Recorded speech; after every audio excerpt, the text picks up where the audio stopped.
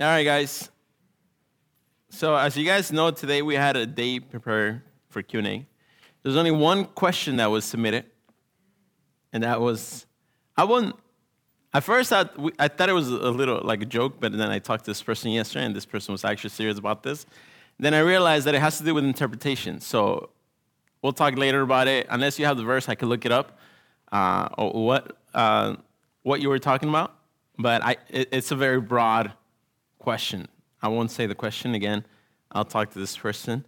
But that gave me the chance to do a couple of things. Last week I told you guys that I jumped from verse 18 and 19, and there's a lot of stuff that I want to cover in those verses. And we went straight to the end. Because in my mind, what I was hoping for was for us to finish chapter 21 last week and get into a Q&A this week.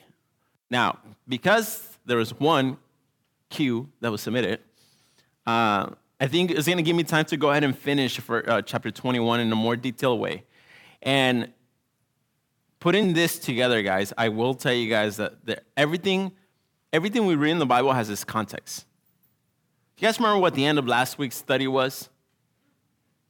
You guys remember how Peter was asking him about who? John. What's going to happen to John? And Jesus said to him, "What is it to you?"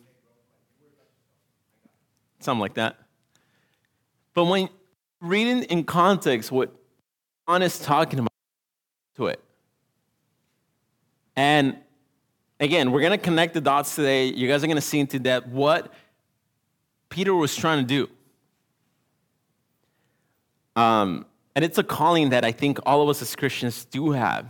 It's just we do our best to avoid it. All right? So you guys will see what I'm talking about. We're going to go ahead and pick it up on let's read chapter 21, verse 18 to the end. And then we'll go ahead and break it down, guys. John 21, verse 18 and up. You guys? Yes? All right. It says, "Truly, truly, I say to you, when you were young, you used to dress yourself and walk wherever you wanted. But when you're old, you will stretch out your hands, and another will dress you and carry you where you do not want to go." Verse 19. "This he said to show what kind of death he was to glorify God. And after saying this, he said to him, 'Follow me.'" Verse 20. "Peter turned and saw the disciple whom Jesus loved following them, the one who also had leaned back against him during the supper and had said to him, 'Lord, who is it that is going to betray you?' When Peter saw him, he said to Jesus, 'Lord, what about this man?' Jesus said to him, 'If it is my will that he remain until I come, what is that to you? You follow me.' So that saying spread abroad among the other brothers, and that the disciple was not to die. Yet Jesus did not say that he was not going to die, but if it is my will that he remain until I come, what is it to you? This is the disciple who is bearing witness about these things, and who has written these things, and we know that his testimony is true. Now, there are also many other things that Jesus did, were every one of them to be written, I suppose that the world itself could not contain the books that will be written." Let's pray. Father God, Lord, we thank you so much for this beautiful day, Lord, and just giving us the opportunity, Lord, to be here. I know maybe some of us are tired, hungry, or whatever it is that we're going through, Lord. I know our mind is probably going 1,000 miles and what we're thinking of doing after service, or what happened before service, or what happened yesterday or the day before. But Father, this is your time. This is the time that you set apart for us to hear your word, God. I do pray that you will speak to us now and help us, Lord, and direct our path in everything that we do. In Jesus' name we pray. Amen. Verse 18. As much as you guys, I was reading this, and I was trying to, I don't get this verse. Because when you read it, just by reading it, all I could get from there is the fact that Jesus is telling Peter that he's going to grow to be an old man. That's pretty much all it says. Let's read it. Verse 18, "Truly, truly, I say to you, when you were young, you used to dress yourself and walk wherever you wanted. But when you are old, you will stretch out your hand, and another will dress you and carry you where you do not want to go. This is telling me, again, without any context, that Jesus is just telling Peter that he's going to grow up to be an old man. We might not find a lot of significance behind it, but Jesus is pretty much giving Peter a timeline. How many of you guys, the answer is, okay, that's fine. How many of you guys do you actually believe that you guys are going to reach to be 30 years old? Raise your hand. You believe you're going to reach to be 100. Got it. How many of you guys believe that you guys can reach to be 90 years old? Manny in the back. Got it.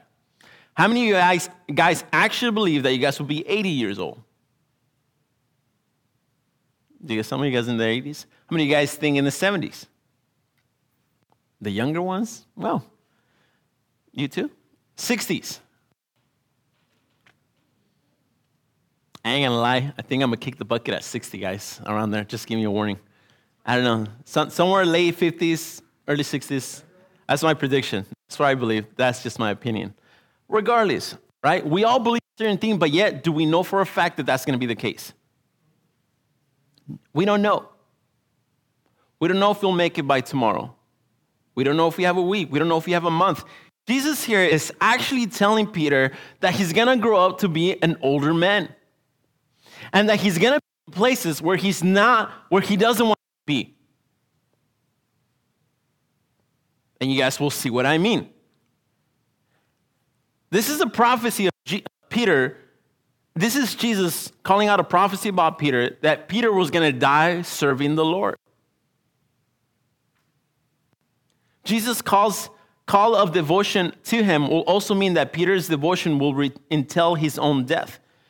Matthew chapter 10, verse 37 to 39. Do we have it up there?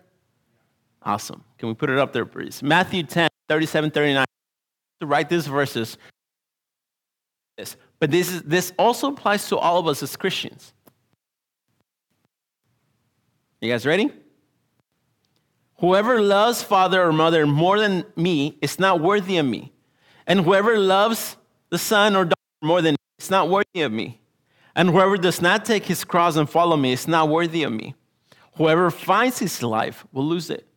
And whoever loses his life for my sake will find it. This is a call to Christians. This is a call that Peter understood that Jesus had told his disciples from the very beginning.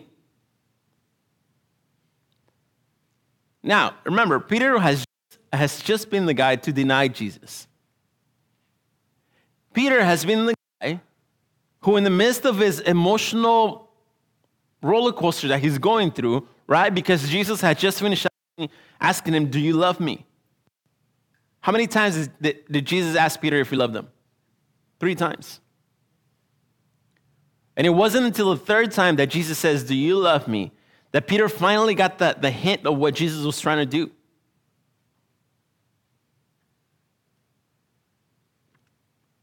My wife and I usually constantly have this conversation. And I think I've had this conversation with some of you guys as well. As a church in general, not just La Promesa, yet this includes La Promesa. As a church in general,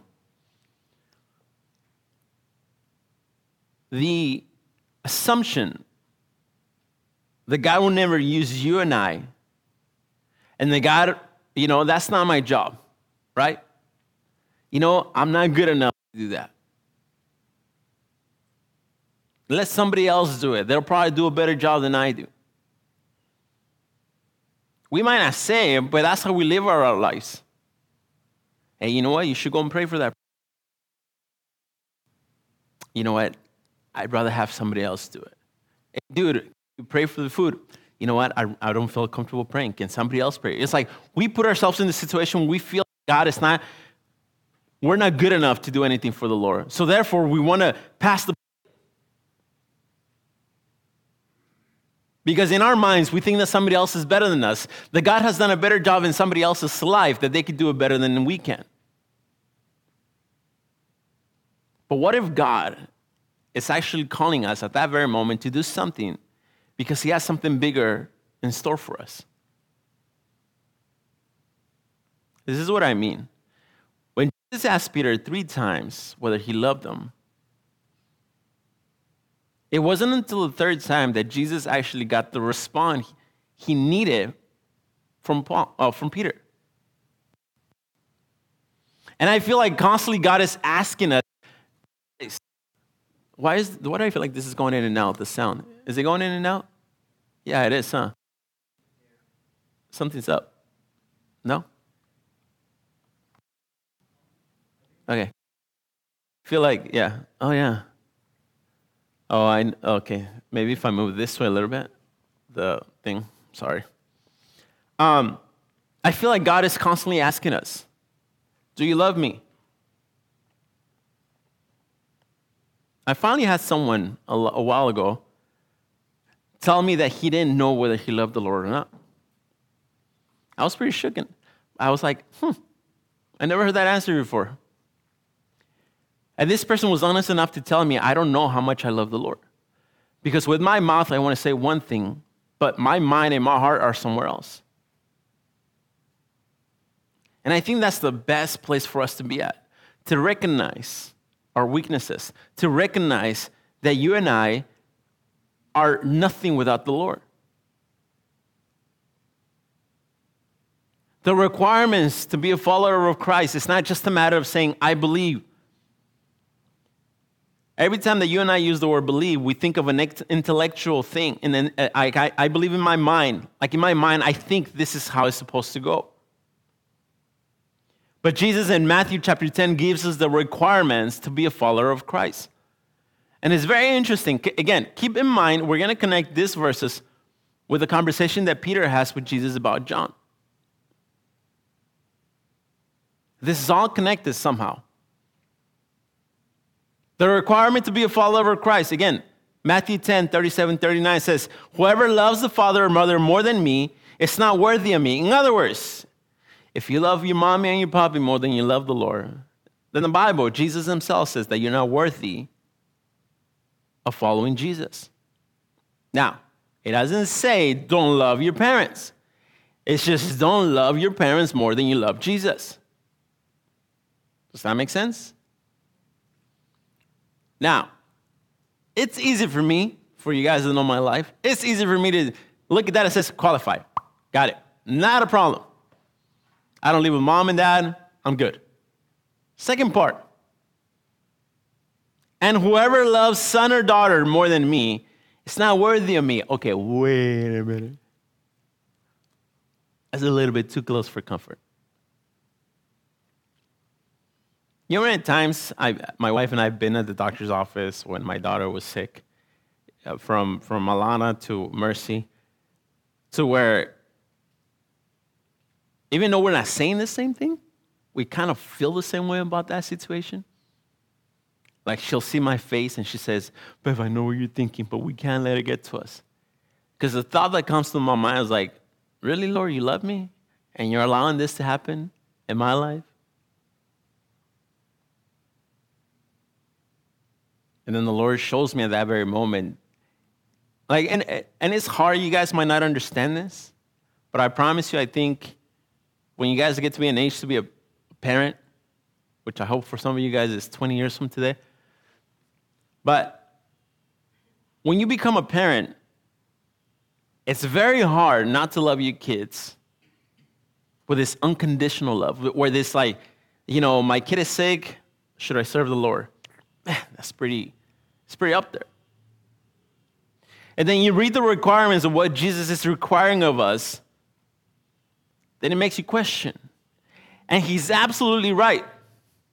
I feel like Peter in those situations, Joel, do you love me? Yes, I love you. Joel, do you love me?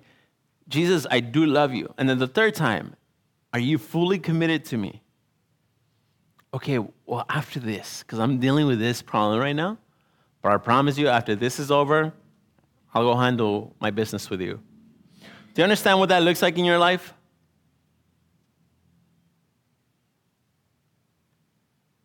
I want you to go to prayer night. It's Friday, Lord. I'm tired. I mean, why am I going to go to prayer night for? I could pray here in my house. But come Sunday, I got you, Lord. I made fun of that situation, guys, because I don't get it. I really don't. And this is just me being completely honest with you guys. As a church, many of us have been here for years. And it's so crazy how coming to prayer night is probably the hardest things for any one of us to do. And yet is the one thing outside from teaching of the word that we need the most. Yet, somehow we have the most excuses for Friday nights. Have you thought about it? How many of you guys are busy every Friday night? Raise your hand. Nobody? Okay, you're busy Friday night. Thank you for your honesty. So if you're not busy Friday nights, I'll see everybody here Friday night for prayer night. You see what happens is, just kidding, guys. I'm trying to put it out there, guys, how important it is for us to understand what commitment looks like. Understand what commitment looks like in your life. How many of us in here have jobs? Raise your hand. How many of you guys are required to clock in on your job at a certain time? What happens if you don't? Late, and you make a habit of it. At some point, someone's going to have to give up, right? Someone's going to have to say, you no longer qualify for this position, or you said, this job is not for me, I need to quit. But something's going to happen. But it's so crazy how I'm barely ever late at work, by the way. Like, I hate being late anywhere, but work is one of the things, like, I hate clocking in late. I hate it. But it's so easy how easy it is for me to wake up late on a Sunday, knowing that I have to be here at a certain time, and knowing everything that I have to do to be here on time. Like, I make excuses for it. Oh, you see, yesterday we have this kids event, and like I was here late helping clean up, and I was like, you guys don't understand. Like, I'm so tired. Well, I'm still required to commit to the Lord the way I commit to anything else. It's even more than that. I heard this before, like, yeah, you guys know I love V-necks, right? My shirt's V-necks. You guys even make fun of me because of it. I've even gotten some for my birthdays and Christmas. So you guys know that I dress with V-necks. Not too long ago, I wore a V-neck on a Sunday communion. Didn't think anything of it. I've done it for years. Afterwards, this lady from church said, hermano, I love you. Oh, gracias, praise the Lord. But, I know. She said this. Don't you think you could wear something better on communion day for the Lord? You know what I wanted to say? No. Is that what I said? No. I understood that in her mind and in her heart, again, I don't dress like this for weddings. Why would I not put on a button-up shirt for communion days? Because it's all about me. It's all about what I want. It's all about how I feel. The requirements to follow the Lord are not something to take lightly. In verse 38, it says, and whoever does not take his cross and follow me is not worthy of me. You know what that means? Does anybody in here understand what carrying the cross means? Anybody? There's candy at the end of service if you answer this question. What does it mean to carry your cross? Sacrifice what? How? You're close.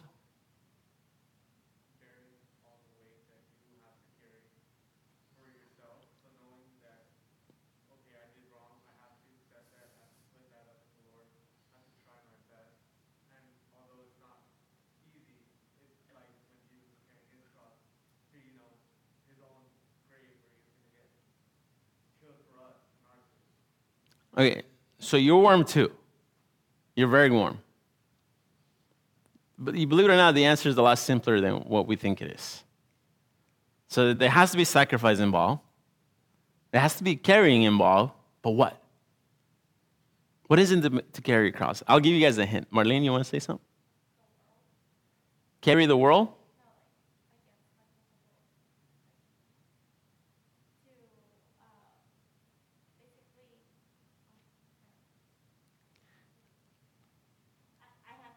You have it, but you can't put it into words. Okay, I'll give you a minute. I'll give you guys a hint.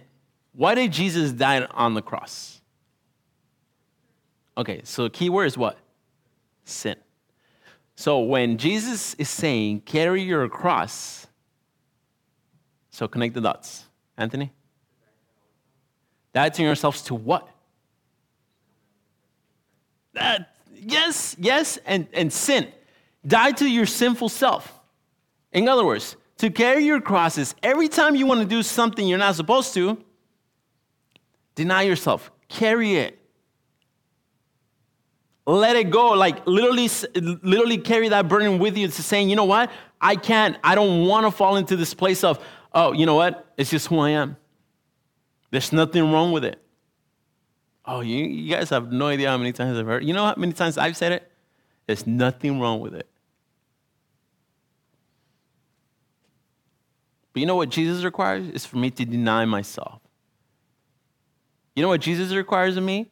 For me to carry that one thing that I'm so used to doing because there's nothing wrong with it. It's my life. I can do whatever I want with it. Take his cross. Deny yourself to follow him. Verse 39, whoever finds his life will lose it. Now, this is a little confusing.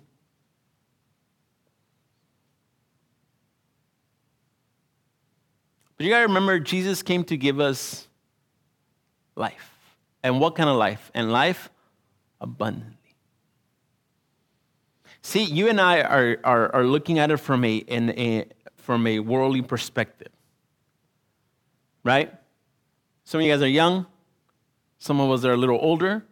In my wife's and I's eyes, we have this plan of buying a house someday so that her and I could be comfortable.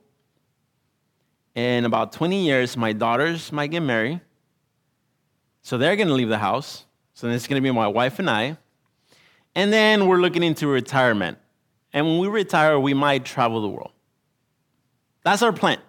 That's our worldly way of looking at things. When Jesus says he came to give us life in abundance, it's because he wants us to look past what this world has to offer us. But if all you're doing for it, according to verse, Verse 39 in Matthew 10, it says, whoever finds his life, whoever lives for the satisfaction of what this world has to offer, if all you're living for is to just have money, enjoy life, YOLO, whatever, right? That's the saying, right? If that's it, that's all you're going to get out of this. But if you're sharing the gospel, if you're serving the Lord, if you're loving people, if you're forgiving people, you're storing up treasures where? In heaven.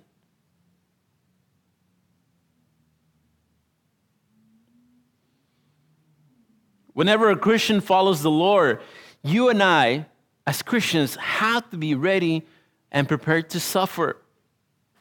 Matthew 16, 24 through 26, it says, then Jesus told his disciples, if anyone will come after me, let him deny himself and take up his cross and follow me.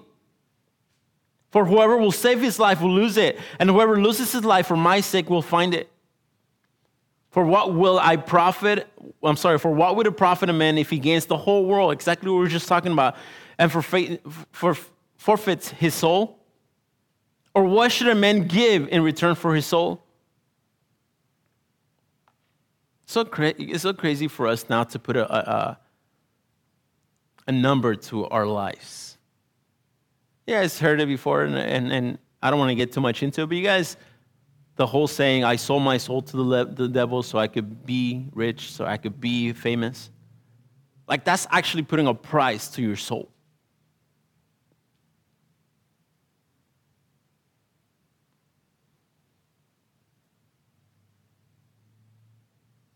Understanding that there's nothing in the eyes of the Lord that could ever repay what he's done for us.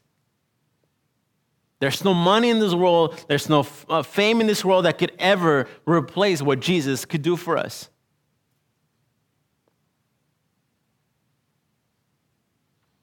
According to history, Peter lived 3 decades after serving the Lord.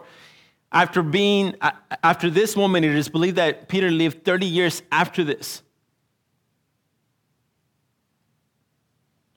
Find that in 2 Peter 1:12-15. It says, "Therefore I intend always to remind you of these qualities, though you know them and are established in the truth that you have. I think it right, as long as I am in this body, to stir you up by the way of reminder, since I know that the putting off of my body will be soon, as our Lord Jesus made it clear. And I will make every effort so that after my departure, you may be able at any time to recall these things." Jesus wrote this at the end of his life. It is believed that the book of Peter, that the letter that Peter wrote, was written 30 years after the book of John. 1 Peter 4:14-16 says, "If you are insulted in the name of Christ, you are blessed, because the Spirit of glory and of God rests upon you. But let none of you suffer as a murderer or a thief or an evildoer or as a meddler. Yet if anyone suffers as a Christian, let him not be ashamed, but let him glorify God in that name."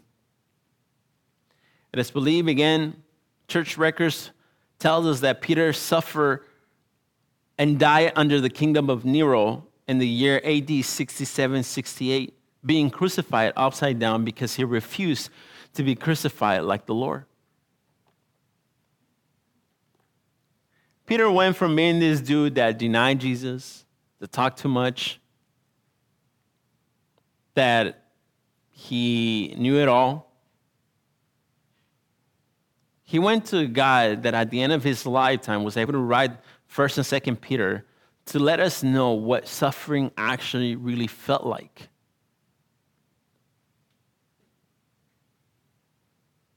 It's hard for me to explain to you guys what being a parent is. It's really hard. You guys might have a picture of it. Especially imagine if my wife and I didn't have any kids. It says, "Oh yeah, being a parent is hard." You guys would be like, "Okay, I believe you, Joe, but you don't even know what it looks like." It's hard for me to explain to you what a grandfather looks like. I never been one, and I hope not to be one. Yeah, just saying. I don't want no mocosos if I'm like 60 dying. There's mocosos running around with my basketball cards or my guitars. You know what I mean? Like, nah. Nope. Nah, annoying my wife is like, "Mijo, préstaselos." Yeah, I don't want to deal with that. You know? My wife is going to give my stuff away. I'm telling you guys right now. "Mijo, it's just a guitar." Anyway, there's just basketball cards. I'm like, no, just kidding. Peter actually was writing from a place of knowing what it was to suffer for the Lord's sake. He was in prison when he died. And when he was crucified, the Bible says that he was crucified upside down. Now, he understood what suffering for the Lord was. You and I think that gossip within the church. You and I think that because somebody thinks of you a certain way, that is suffering enough. "Oh man, see, like, I'm suffering for the Lord. Why? Because somebody told me I was wearing a V-neck during communion, and that's not right. Oh, you should leave." That's not suffering. It's not.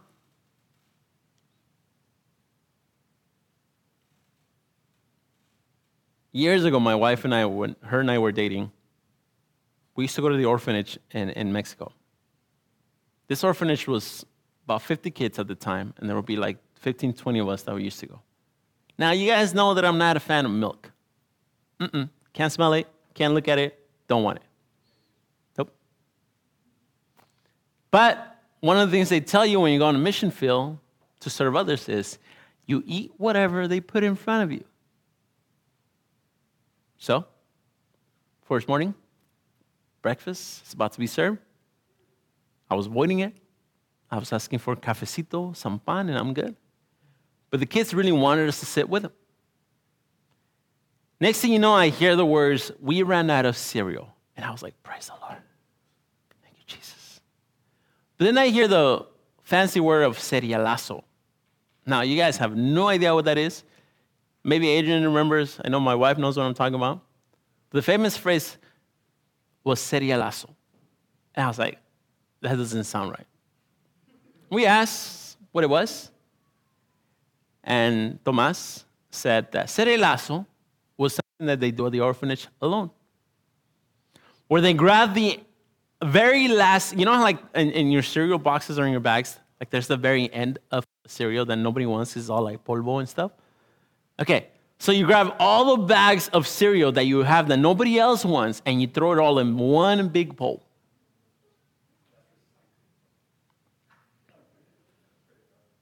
Not just that.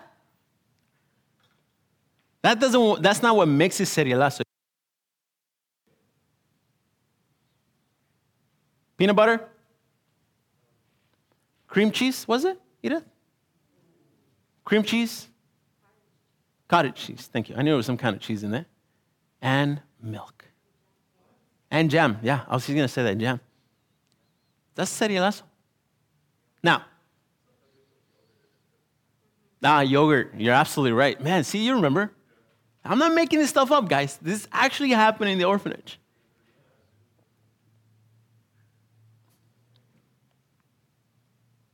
My face said it all.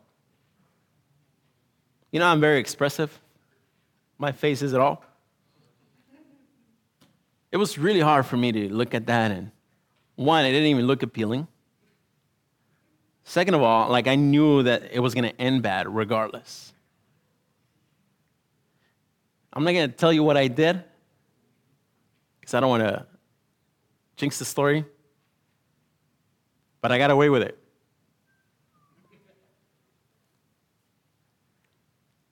Point of that story was when you're serving the Lord, there's a lot of dying to yourself. A lot of it. And unfortunately, and I'm going to use the word unfortunately for you and I, we live in a country where everything just has to come very easy, very self-satisfying. It has to feel a certain way, even within the churches. You walked into a church, well, I don't feel like that people here want me here. You know how many times I've heard that? Like we invited one of my friends years ago, and my friend literally walked in and says, this isn't it. I don't feel the Holy Spirit in this place. I'm like, dude, I don't know what you were, you know what I mean? It's like, everything's about feeling. Everything's about finding that comfort area in our lives. Oh man, the seats aren't comfortable enough. Worship isn't good enough. Pastor isn't this enough. The people, the ushers, we have more reasons nowadays to leave the church than back in the church, back in Bible times. I don't know who I was talking to about this. Also with my wife. You know, it's crazy. Like, imagine being back in the Bible times and the church of Philippians, whatever, right? The church in Corinth. And you go in there and says, well, I don't like this. Let me go on Instagram, see what church is trending. Oh, there's one around the corner. Yeah, God isn't calling me here. God is calling me here. That wouldn't fly back in Bible times. You know how much you will have to walk in order to go to church back in the days? I think Nathan and I were talking about it. Like, you will have to walk miles and miles, probably days. Not just that, the people back in the book of Acts when the church was being built, they were being persecuted. If they find you in the house talking about the Lord, chances are they will throw you into the lion's den. The Romans will go and look for you. Paul was one of the guys that he will go and look for Christians and go and take them and put them in prison so that they could be eaten by lions, and the Roman soldiers will go and fight them. The Colosseum in Rome, I think it is, right? It was used for that, to kill Christians. Imagine. I don't like this church. Let me look on Instagram. You know what? There's one on the corner. You're walking by and there's a Roman soldier walking by. Where are you going? Oh, I found this church on Instagram. I'm like, come here, rent that. You know? And he takes you and you're done. They will hide within the people's houses. That's how church was back in the day. And the Bible, if you read the book of Acts, the Bible says that people used to rejoice. They used to pray for one another. They used to eat with one another. They used to help each other out. If you needed something, the people within the church will help you out. And the Bible says that as they will do those things, that it was God that added to the number of the church. It wasn't how famous the church was. It wasn't, how many people on TV were watching.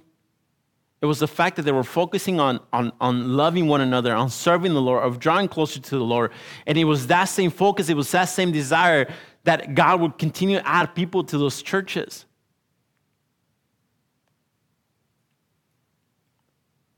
The point of verses back in John, the point of verses 18 and 19 is to allow us to let us know what it takes to truly be a follower of Christ.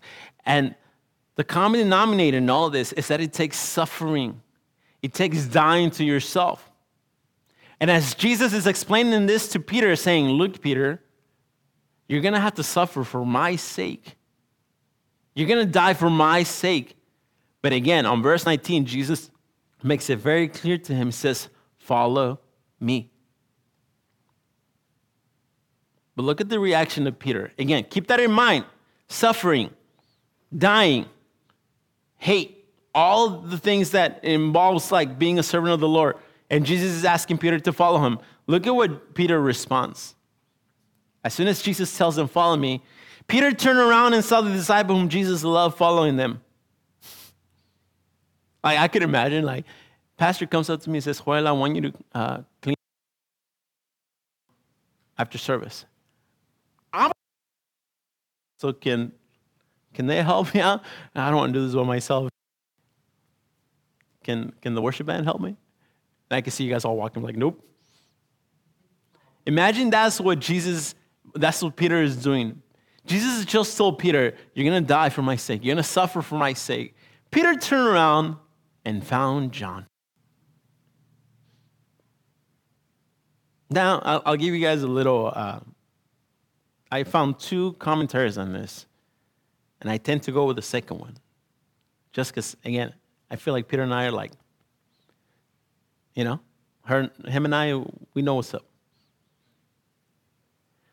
Turned around and saw the disciples whom Jesus loved following them, the one who also leaned back against him during the supper and said to him, Lord, who is it that is going to betray you?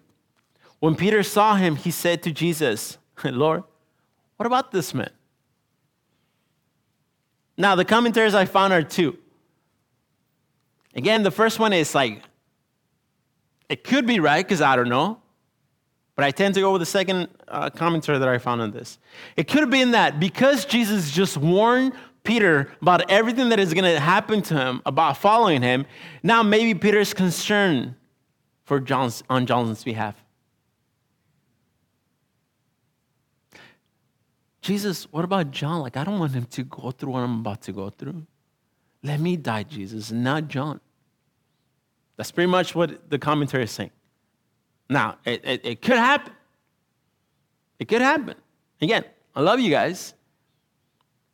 I would only take a bullet for you guys if it's not in a place where it's going to kill me. And that's a maybe, okay? For my wife and my family, I take a bullet, doesn't care. I don't care where it hits. But I'd probably like, you know what, guys? Let me, I'll go, guys. I'll clean the bathroom. None of you guys should suffer, okay? Let me do it, right? That's how much I love you guys. I will clean for you guys. Or 2, Peter is shocked at the fact that Jesus has just told him his future. And Peter does not want to do this alone. And Peter does not think it is fair for him to go through everything that he's going to go through. Yet John, who had been in the same place when Peter denied Jesus 3 times, John gets away with everything.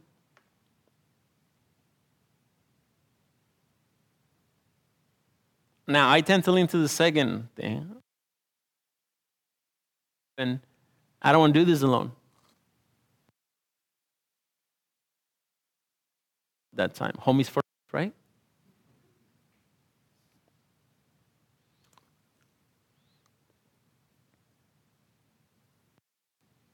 Jesus tells them in verse 22, if it is my will that he remain until I come, what is it to you? And reminds them again of what he just asked in verse 19. You follow me.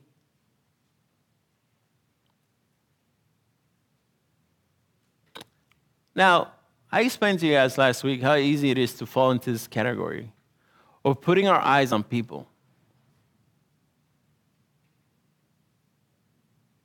I'll tell you guys this much. Anything that doesn't come from the Lord is meant to distract us from the purpose that God has for every single one of us.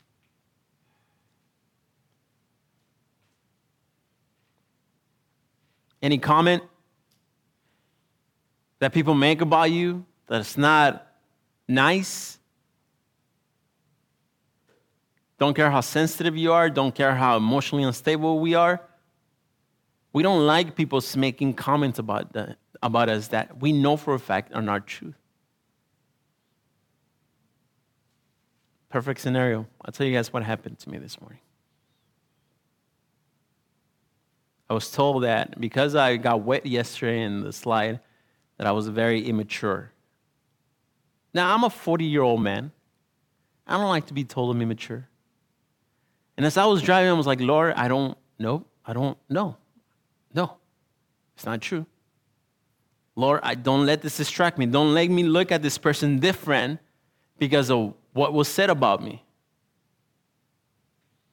And as I'm getting here, as I'm getting ready for worship, and as we play the first song, I just kind of that's exactly what the enemy was trying to do. Distract me from serving him. You know how many times I've said stuff about people that I might be way off?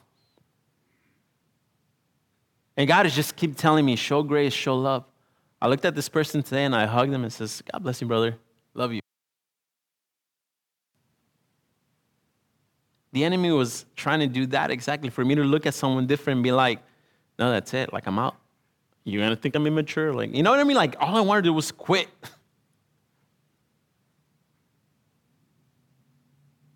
And as I'm sitting in the Spanish service, my mind is just going 100 miles an hour. I'm like, what if I leave? What if the prophecy of, it's so funny how every time I finish the book of John, God calls me out to do something else. What if the prophecy is true? What if now I'm called to go to Texas? This is it, guys. This is my ending. God is saying, nope. I literally felt the Lord telling me, this is your place. Because right away, I felt like the Lord showed me what book I needed to teach next. Just to give you guys a heads up, it's going to be the book of Colossians. So if you guys want to get to start reading, it's a very short book, but there's a lot that we're going to be able to get out of there.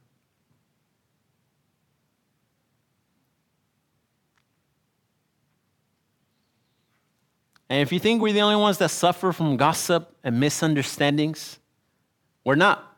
Look at what happened in verse 23. Again, Jesus has just told Peter, if it is my will for John to remain alive until I come back, what is it to you? You know I have the power to do whatever I want with John, right? Don't worry about it, right? That's pretty much what Jesus said. In verse 23, this is how the rumor got started. So the saying, in other words, so the gossip spread among the brothers that the disciple was not going to die. Now, is that what Jesus said? No. Jesus made a comment about his power. You know, I have the power that I can make John stay alive until I come back. Don't worry about it.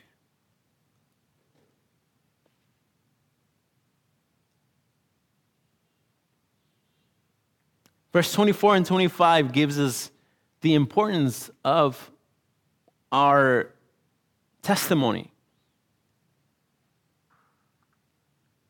I read this and it reminds me why, as a church, there has to be a good standing with the people. Believe it or not, people are watching us. Believe it or not, the Bible says that we are surrounded by a cloud of witnesses. So how we love, how we forgive, how we serve, how we look at others, you're not the only one that's looking at yourself. I'm saying, oh, look at me. People are looking at us constantly. And John in verse 24 and 25 gives the importance of having a good testimony. Why? Because your word is going to continue on.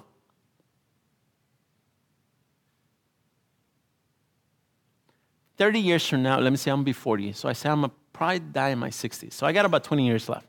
All right? So the story of the tío, I hope it lives on longer than 20 years from now. And I hope you guys know that the story about the tío is so true, not because it's funny, but because you guys believe my testimony about it. Because I hope you guys don't think that I'm a liar. Does that make sense? Plus, there's proof. Right? The shirt, right? I love doves. Proof enough. Point being is, guys, the testimony that we need to keep, it's very important. I don't care. I don't care what anybody thinks of me. Well, you should care. You should care enough to have a good standing first with the Lord and then with those around you. Look at verse 24. It says, this is the disciple who is bearing witness about these things and whom has written these things, and we know that his testimony is true. Had it been books written about John of how much of a liar he was, the book of John will make no sense. You see where that is? You see where I'm coming from? The importance of having a good testimony. The importance of not making stuff up. It's important. What is it? The cry wolf story? How does it go? What? The girl that cried wolf? Boy, it's a girl. For sure it was a girl. But fine. For nowadays, the boy that cried wolf. You guys heard that story? Right? You know, our testimony, like sometimes you and I, as Christians, are the only open Bible people will ever read at times. I don't know how you guys do it, but I see a peace in your heart. I see joy in your life constantly. How do you do it? Well, let me tell you about the Lord Jesus.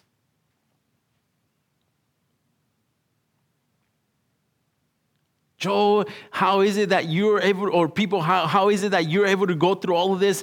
I hate to bring this up again, but like, when my wife lost her mom, I was losing it for her. And I saw her, and I saw this peace. And I saw this joy that I'm like, yeah, no, it's not because of me. Like, I suck at keeping her happy. Like, I really suck at giving my wife peace. But I know who is in her life. And I'm not the only one that saw that. Like, a lot of people came up to her and just were able to say the Lord is real just because of the testimony of my wife. And vice versa, too, in some of you guys' life. I've heard some of the situations that some of you guys have gone through, and I'm like, how do you do it? Hermano Cirilo, like, poor guy. How does he do it? I was sitting behind him during service, and I see the operation thing, and I'm like, that was no easy surgery that he had in his head. Yeah, dude was back here within a week.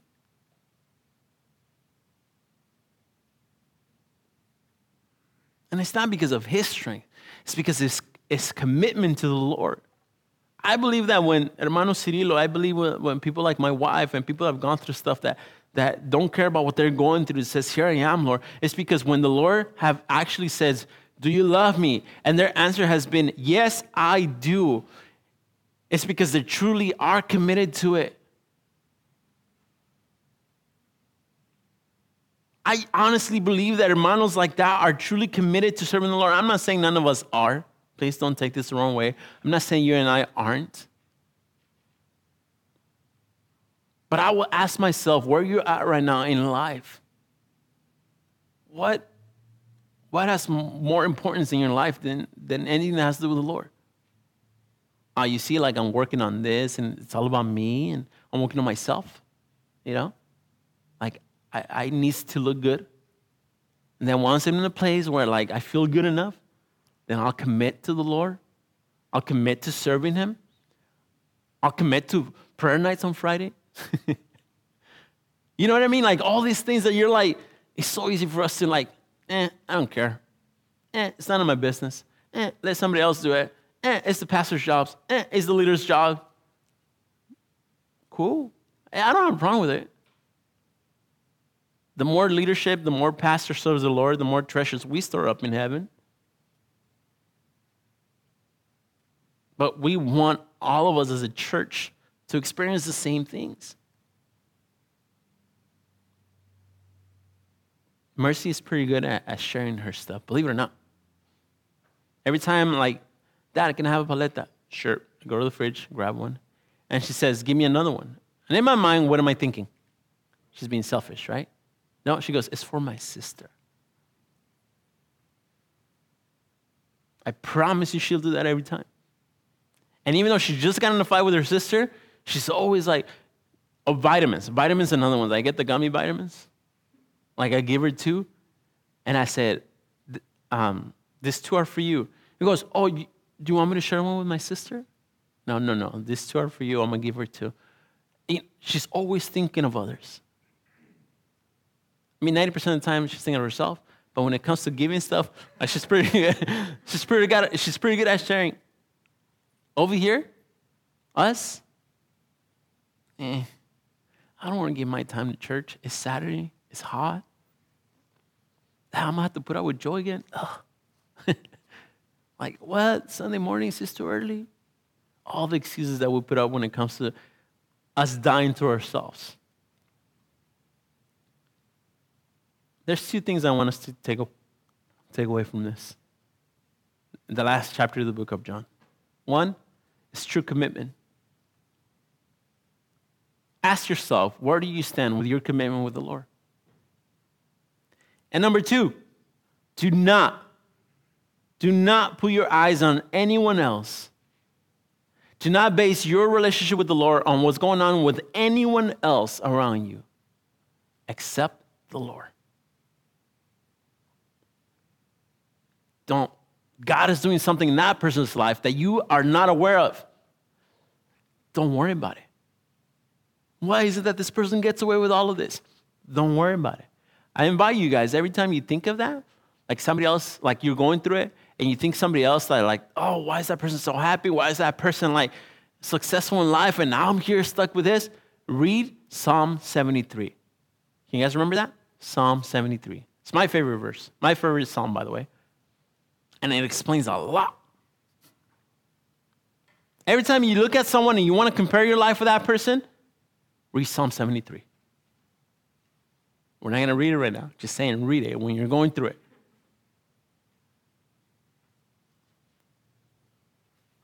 It explains the heart of men.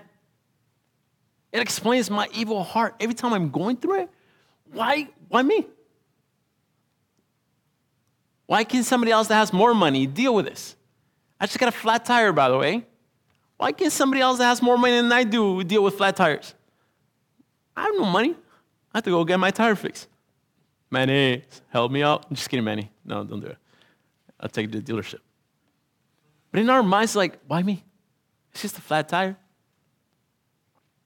But God has a purpose, and God is working something in our lives and in people's lives. What is it to you? I always look at this the same way, and I'll close with this. I tend to look at people and wonder why. I really do. I try not to get into this like, oh, you know, this person isn't suffering enough, or I'm suffering more than them, or I'm better, or they're better. I tend not to do that. But I always, like I see someone going through something or doing something, and I'll say, why? Then I realize that you and I, different paths and everything, we all have the same calling. You guys want to know what that is? Go to Ephesians 1, and we'll close with this. No matter what it is that the other person is going through, no matter what it is that you're going through, keep this in mind. You and I have the same calling. Whether you're sitting down here listening to the Bible study or you're up here giving the Bible study, you and I have the same calling. Ephesians 1, 11 through 12. Let's stand up and we're going to read this. Next time you want to look at your brother or sister at church and wonder why you're going through and they're not, doesn't matter. The end result should be the same. We all have the same purpose. We all have the same calling. Ready? We're going to read it out loud, all of us. Verse 11 through 12. 1, 2, 3. It says, in him we have obtained an inheritance, have been predestined according to the purpose of him who works all things according to the counsel of his will, so that we who were the first to hope in Christ might be to the praise of his glory. Listen to what verse 11 is saying. God has a purpose for us in his own will. God has a way of doing things, and he's making everything work for that purpose. Not just that, the end result of that purpose is so that you and I could glorify the Lord. Whether you have more money than I do, whether you're going through it more than I am, whether you're sick or I'm healthy, whether I'm suffering and you're not, it doesn't matter. The end result is that our lives are to glorify him. You see what the purpose of all of this? That's the answer to life, guys. That's the answer. Why is it so hard for us to understand that? Because we're selfish. And because this Bible study went one ear out the other. I should do that. Like next Bible study, guys, cover one ear. Cover the bad one. If not, I'm going to call Peter and be like, just kidding, guys. It's a Bible joke. Let's pray, guys. Next week, it's a sad day. And I probably call out sick next Sunday. No, we're not vamos a celebrar nada. Vamos a celebrar nada. So I'll ask you guys not to come next Sunday. Just kidding, guys. It's my birthday next Sunday. I'm just giving you guys a heads up, just in case you guys hear of a surprise birthday party. There isn't one. I'm size too old. It's my daughter's birthday tomorrow, by the way, so we're going to pray for her right now. Alana, come here. I haven't seen her all weekend. She's been partying it up. Next Sunday, Alana's going to give a outline of what she learned this weekend. I don't have to teach. Just kidding. And no, it's Freddie's birthday on Tuesday. Everybody give it up for Freddie. Huh? Tell him to come up too. Freddie, come up. And I know Adrian's birthday is coming up on Saturday. And Jonathan, where are you, buddy? Oh, Alan. Ooh, vente, Alan.